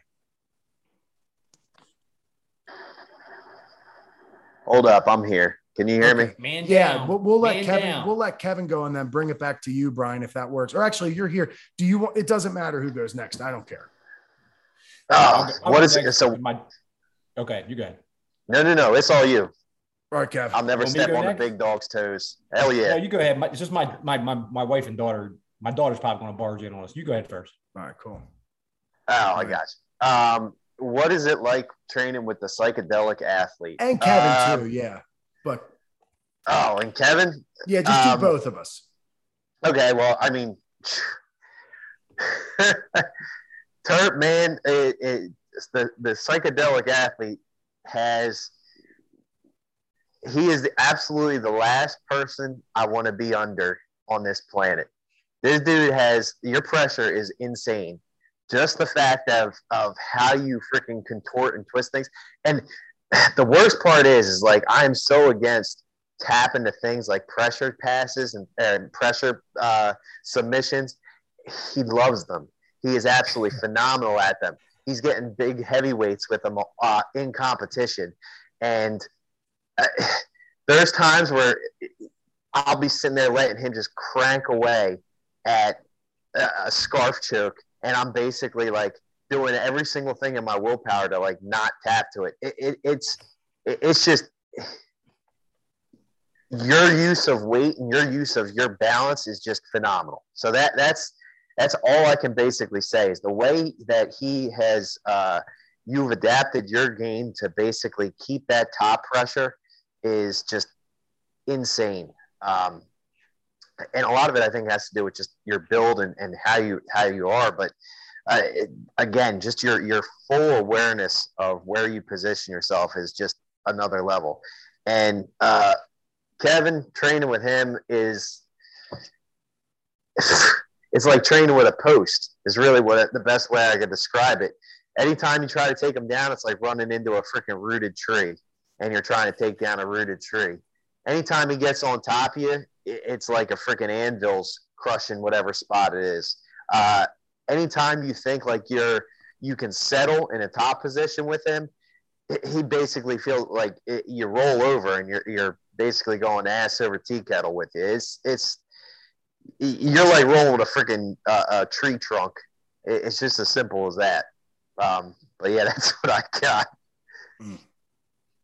Kevin, my turn now. I yes. appreciate both of you guys for that. So I'm gonna start with you, Bryan. So 100%, I agree with you, Terp. When Bryan would come in at 5:04, and all I saw was this red fireball coming across the room, I was like, "Oh my god, how does he go that fucking fast?" He doesn't even warm up. He's just like, "I'm ready. Let's go." I'm like, "Fuck, is he really going that hard already?" I'm like, "I need to warm up more." And I've kind of gotten like where I'm just mentally prepared for that. But 100% with Bryan, when he first started doing that, I was like, shit. Hey, one second. I mean? Well, I got to say this. I used to imagine that Bryan is on his way to the gym, giving himself a pep talk. He has that long drive from, you're going to kill these monkeys. Today's your day. You're going to show them what the fuck. I used to imagine him doing that on the way to the gym. Yeah. The best part is I'll be driving in and all I'm doing is I'm listening to like a history podcast. That makes it even, but yeah, 100%. He would come in and it was just balls to the walls right away. I'm like, even when it was freezing, like it was 32 degrees in the gym one day, he comes in 100 miles an hour. I'm like, holy shit, how does he do that? And I'm like, if I don't warm up right, I start gassing out. I'm like, oh my God, how's he go so fast? And then he's obviously lighter than me by a little bit, like 10 pounds or so. But anyway, and I'm like, he just don't stop. He keeps coming. I'm like, Bryan, you got unbelievable relentlessness. It's like nonstop. And I'm like, all right, I'm just going to hold him here for a minute. And he's just moving around and he doesn't stop moving. I'm like, fuck, this is killing me. But it's great. I need that. And it was great. But I totally agree with that, Terp. It was like, I used to tell everybody, man, you come in here at 5 o'clock in the morning, all you see is this red streak going back and forth. That's Bryan running around. I was thinking about doing a memes with like the Flash moving around. That's Bryan moving all over the place. Now with Turp or the psychedelic athlete, it's a party every time. Just letting everybody out there know. But anyway. Yes, it is. Yes, it is. The thing with Mike, you're so creative with your submissions, especially your arm triangle. Because there's been times when I'm like, yeah, I'm passing. And I'm like, oh shit, I'm kind of, he can't finish that. There's no way. And then you're like, fuck, I'm starting to fucking pass out. He's got it. And so when you did the choke from the guard, I wasn't really surprised. You know what I mean? Because you're just, the other day you were like, you didn't get me with it that time, but you were like pulling my foot. And I'm like, the fuck is he doing back there? You know what I mean? And you'll figure out a way to make the submission work in an unconventional way. I would say that's one of your best attributes. Oh my God. I don't know if you actually practice that, but you come up with these like as soon as you learn others, like your pressure stuff Bryan's talking about, you'll do it in a different way that's not conventional. You know what I mean? And you'll get it. And you're like, oh shit, how did he do that? Like your arm triangle. Like I've hit one arm triangle in competition from the bottom. Turp, you do it like it's nothing all the time. I see you doing it. I'm like, how the fuck does he do that? You know what I mean? but I think your creativity in your grappling game is great. That's something I have it a little bit, but I don't have it like you have it. You have unbelievable creativity with your game. And it's like you posted one time, my number one takedown is falling down, and like you'll fall on your ass, and next thing I know, you're taking the guy down. I'm like, how do you do that? You know what I mean? I'm like, and I see that with your arm triangle and all the different things you do. And both of you have done great. I think I've known you since the day you started, and you guys do a great job. And, everybody that comes through that door, I think one day is going to be my training partner. And you guys have become great training partners. That's, I want to surround myself with people like that want to train hard. Not just train hard, because training hard is part of it. And a lot of people train hard, but we need to train to where we get better. And I totally see that. But yeah, so with Bryan, it's his tenacity. Turp, it's your creativity. Your creativity is awesome. And Bryan is like this fucking red streak. I'm like, God damn, I'm dying here. Yeah. But that's what the psychedelic athlete has put me asleep more than anybody else over my career in jiu-jitsu. Let's make sure that's the next piece. Add that into there, because to that creativity point, there's been positions that he's put me in. I'm like, he's definitely not going to get this. And the next thing you know, it's hey man, you all right? And I'm like, yeah, I'm all right. Oh, fuck, I went to sleep again. God damn it. Yep. Yeah, it's more often with him. I've been put to sleep by like maybe one other person. No, definitely one other person for sure put me out. The psychedelic athletes put me out a lot. And it's all because I've been sitting there. I'm like, yeah, I'm not going to be going after this. This is perfectly. What the fuck just happened? Where did I come from? Where'd I go? Awesome. I've like, I'll be passed and I'm like, there's no way you can get an arm triangle from right there. And I'm like, ooh, I'm starting to see a tunnel. He's got that. Oh, I better tap him. Yeah, that's your creativity is off the charts. It's very good. If we had to pinpoint it to one word, Kevin, you definitely would be alpha then. There's creativity, there's tenacity, and there's just alpha. Like I think so.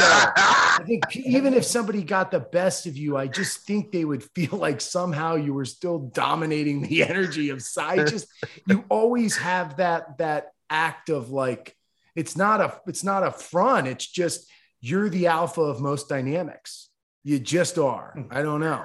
It might be a little, you're older, you're tough, you're hard-nosed, gritty.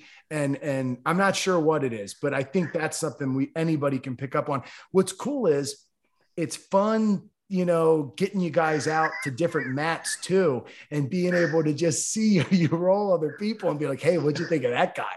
I love inviting, because I invite so many people in from other gyms. I go to other gyms. I'm always like, man, what'd you think of rolling with Bryan? What'd you think of rolling with Kevin? I love, like, when we went to the one open mat together. I brought Bryan up to York. Kevin went with me to Delaware, some other gyms. So it's just cool being able to show off these guys that maybe people have seen in the photos, and they get to find out who that training core is, because they all know me because I've traveled to a lot of these gyms.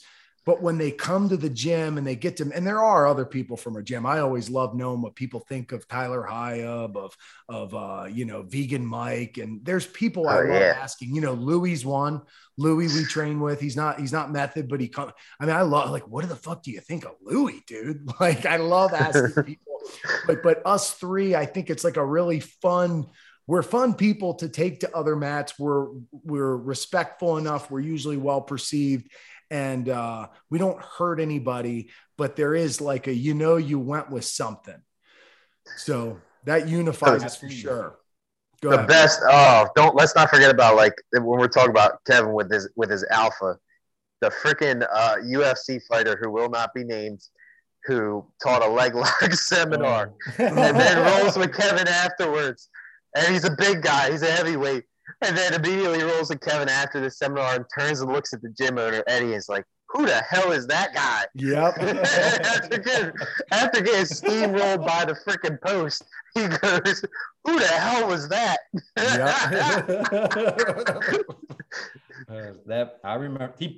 I was a little pissed off. I don't get pissed off a lot, but every once in a while, I was a little pissed off there. But yeah, I was like, all right, that's one of my I have different goals, and one of my goals is, like, I'm going to be that old, kind of like a Mike Atkin guy, be in the corner and just minding my own business. And then you roll with me. I want to hear them say, and I've done it about 3 times. I've heard people say, who the hell is that guy? And I just walk away. That's one of my, like, jiu-jitsu lifetime goals, to just be able to do that. You know what I mean?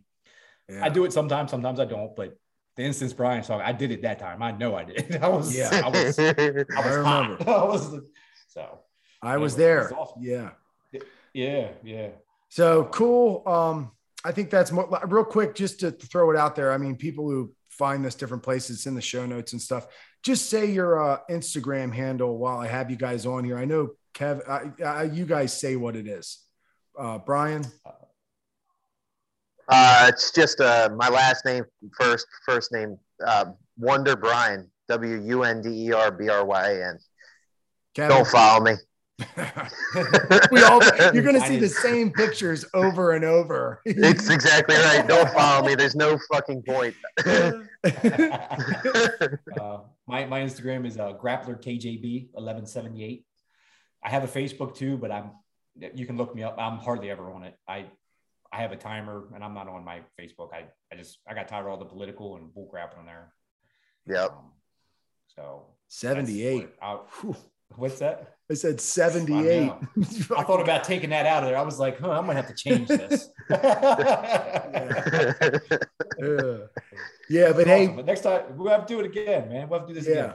I'll tell you a real quick perspective that was crazy. We're talking about age, all this. I mean, for a while, you were the person I would point at and say, you can be a bad motherfucker when you're a little older. Hanging around Mike Atkin, 67 years old. I mean, he is older than you as long as you've been training.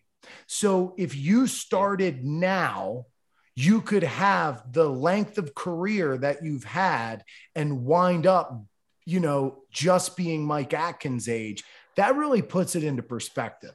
So that's a guy I got to get on the podcast. I think for like the weeks leading up, what's this thing again we're doing? What's a podcast? You got to explain it to me again. What am I doing? Yo, for those who don't know, back to like what we started with, that motherfucker at 67 years old is coming off double knee replacement and is back on the mats already, freaking crushing people. Killer. Yep. He's a killer. Yeah, killer. He's a tough role. And like I said in that post, I'm not just saying that to say that. He's a legitimate tough role. You know what I mean? It's like, God, this freaking guy. I remember the first time I had like a tough roll with him, and I'm like, I'm going to try this, and I'm going to basically start. And he got on top. And then he basically proceeded to pass and went old school wrestling, fucking oil check style. I had 3 fingers up my ass as this old man ground past my guard and hooked the shit out of me and crushed me. I'm like, oh my God, what the hell just happened? Yeah. I got crushed and violated all at the same time. I remember the first time I rolled with him, when I was rolling with him, I had him in like the shoulder crunch position. And he looked at me and goes, you're not going to submit me with, I've never been submitted with that. And you're not ever going to submit me with it. And I said, well, I'm not really trying to submit you. I'm trying to sweep you. He goes, you're not going to do that either. And I was like, okay. God, Mike Atkins, this shit. Yes. All right. Well, on that note, thank you guys for being on. I'm going to end this recording in 3. Thank you. See you guys.